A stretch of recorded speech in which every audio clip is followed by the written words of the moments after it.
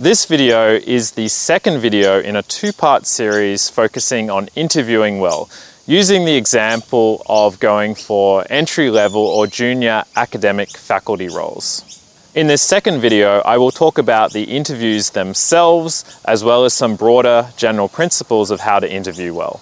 The interviews complement the talks that you'll give on research and teaching topics, and you'll typically spend quite a bit of time both in these interviews and in individual or group discussions.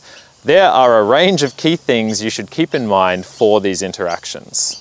An overarching principle is your attitude. So be enthusiastic and excited, but don't go overboard. Make sure that enthusiasm is authentic and representative of who you are. A typical panel question will start off with a question along the lines of, what was it about this role that drew you to it? Why do you want to work at our organization? Answers that encapsulate how your goals and principles align with what's being done at the organization are great, especially if they are specific to the organization that you're applying for, rather than generically being applicable to any organization. Modern academics are very, very busy. Another typical, more practically orientated question would be around balancing priorities. So as a new academic at this institution, how would you balance the inevitable tensions between research, teaching, and service, which are the typical three components of an academic role? It's awesome if your answer can identify synergistic activities that contribute in more than one of these categories simultaneously. So for example, activities that combine both your research and your teaching together. Some of the questions you may get in the interview may pertain to the context or the motivation for advertising the role in the first place.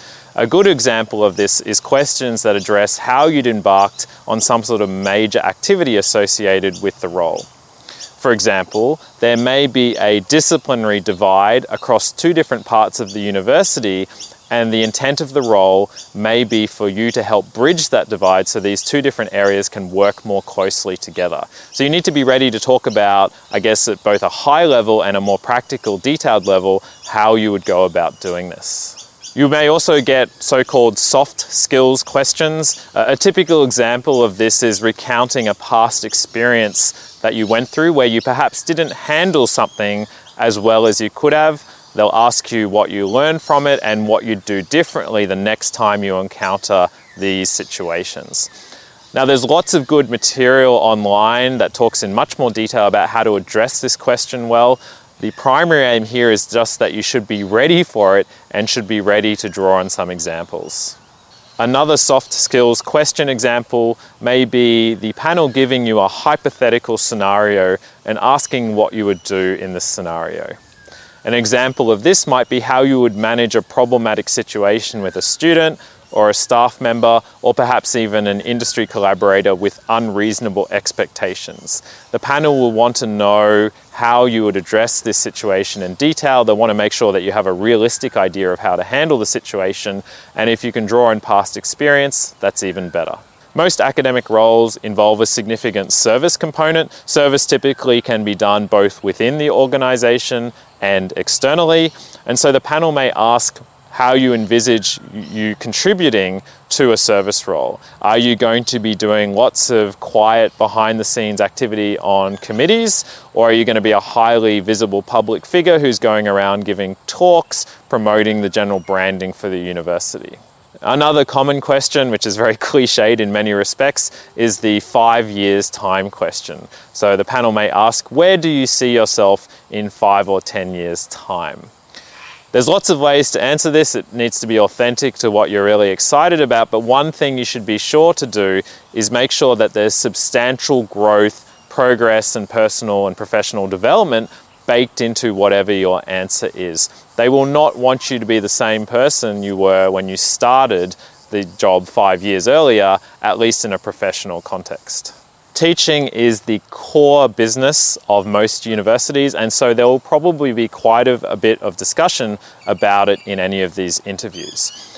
If they're talking about teaching, you might talk about any interesting teaching modalities or learning modalities you've used and what your experiences have been with them. For example, things like flipped classrooms, hybrid in-person online delivery, asynchronous course or material delivery, and so-called lectorials, which are hybrid combinations of lectures and tutorials.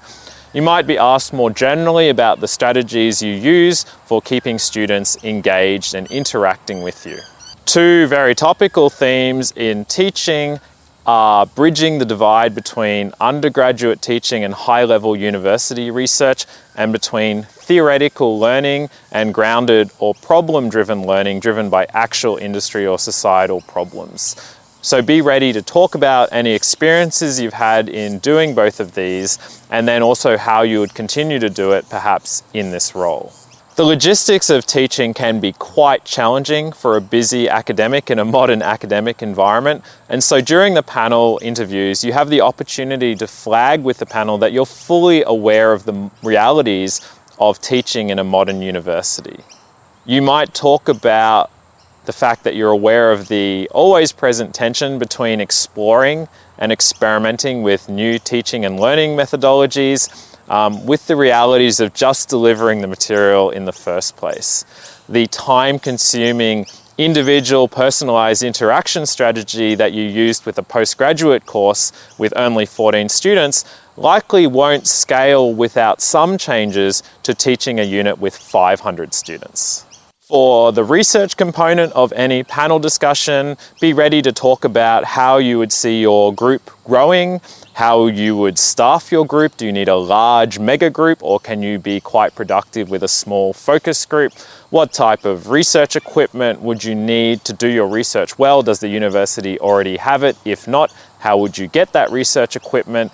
Basically laying out a clear and detailed vision of how you could grow and prosper in terms of your research activities if you were to take the role.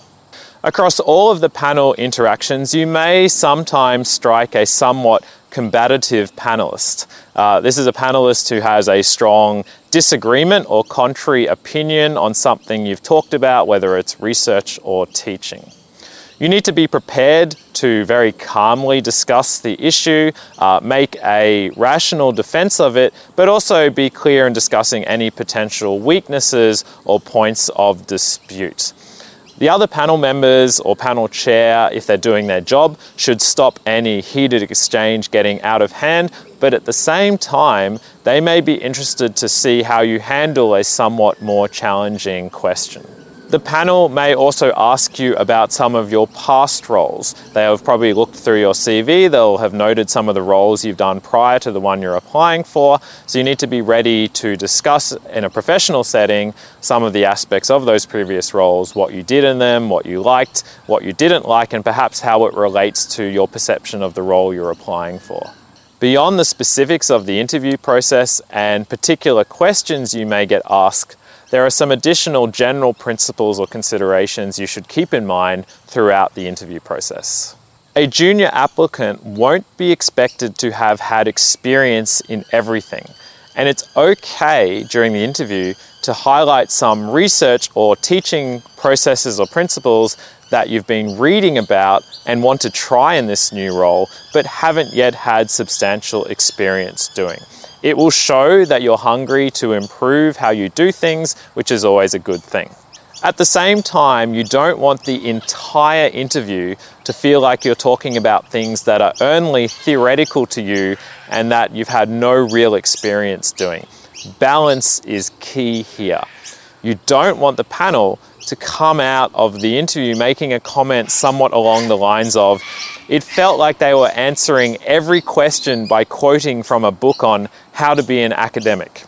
It's a bit like that scene in the movie Good Will Hunting, where Robin Williams' character schools Matt Damon's character on how not everything can be learned just from books. You have to have experienced some of it yourself. Again, as with all things, practice makes perfect.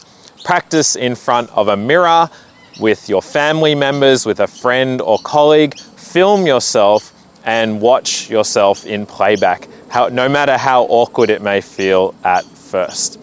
Practice giving short, concise answers, and then also practice expanding on those answers with more detailed ones.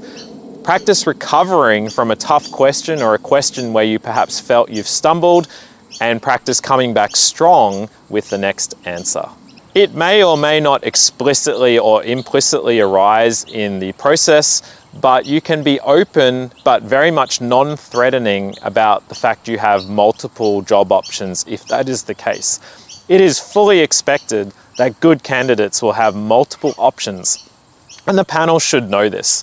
Never ever threaten, but you can be open about the fact that you are considering a number of interesting opportunities, including the one that you're talking about right then and there, if it comes up naturally in discussion. Interviewing well is a crucial professional skill and also a lifelong skill. And it will benefit you for the rest of your career and also crosses over to benefiting other activities like giving great presentations. The interview is also about far more than the specific opportunity or the specific role. The panel and all of those you interact with will often remember you for many years, even if you don't get or take the role.